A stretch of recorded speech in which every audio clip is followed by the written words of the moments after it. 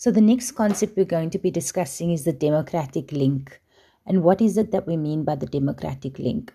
So when you go to the voting polls and you vote, you cast a national vote for who it is that you want to represent you in the National Assembly, and you cast a provincial vote for who it is that you want to represent you in the National Council of Provinces.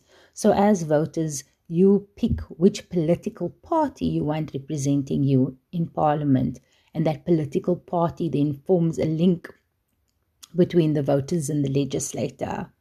And this is the particular system when we talk about a system of party governance. At the moment, as things stand, you have to be a member of Parliament so you have to be a member of a political party in order to be a member of Parliament. So if an individual wants to run for office and willing to bet, like most of you, they're not a member of a political party, then they won't be able to run for office. But this statement has to be qualified because of a new judgment, a fairly recent judgment that has come out that hasn't come into effect yet. That's why the law hasn't changed, but it's very important for our purposes because government has been given 24 months within which to fix the law. And in New Nation Movement, we had a group of applicants bringing the president to court because of the fact that the Electoral Act, as things currently stand, they argued violated Section 19.3b of the Constitution.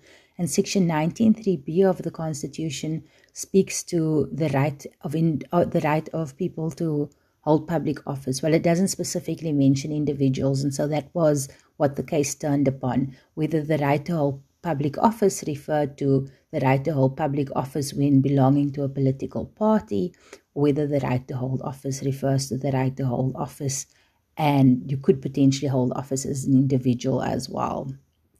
And so what the Constitutional Court said, well, there were 3 different judgments, including a dissenting judgment.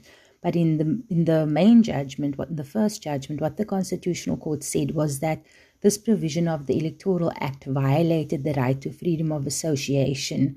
So the court looked at international law and the court looked at foreign law, and the court said as far as international law and foreign law is concerned, the right to freedom of association includes the right not to associate with who you do not want to associate with.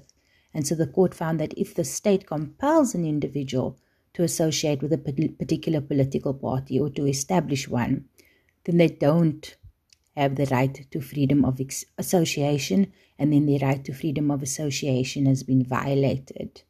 And so the court found that Section 19.3b included the right of an individual to run for public office.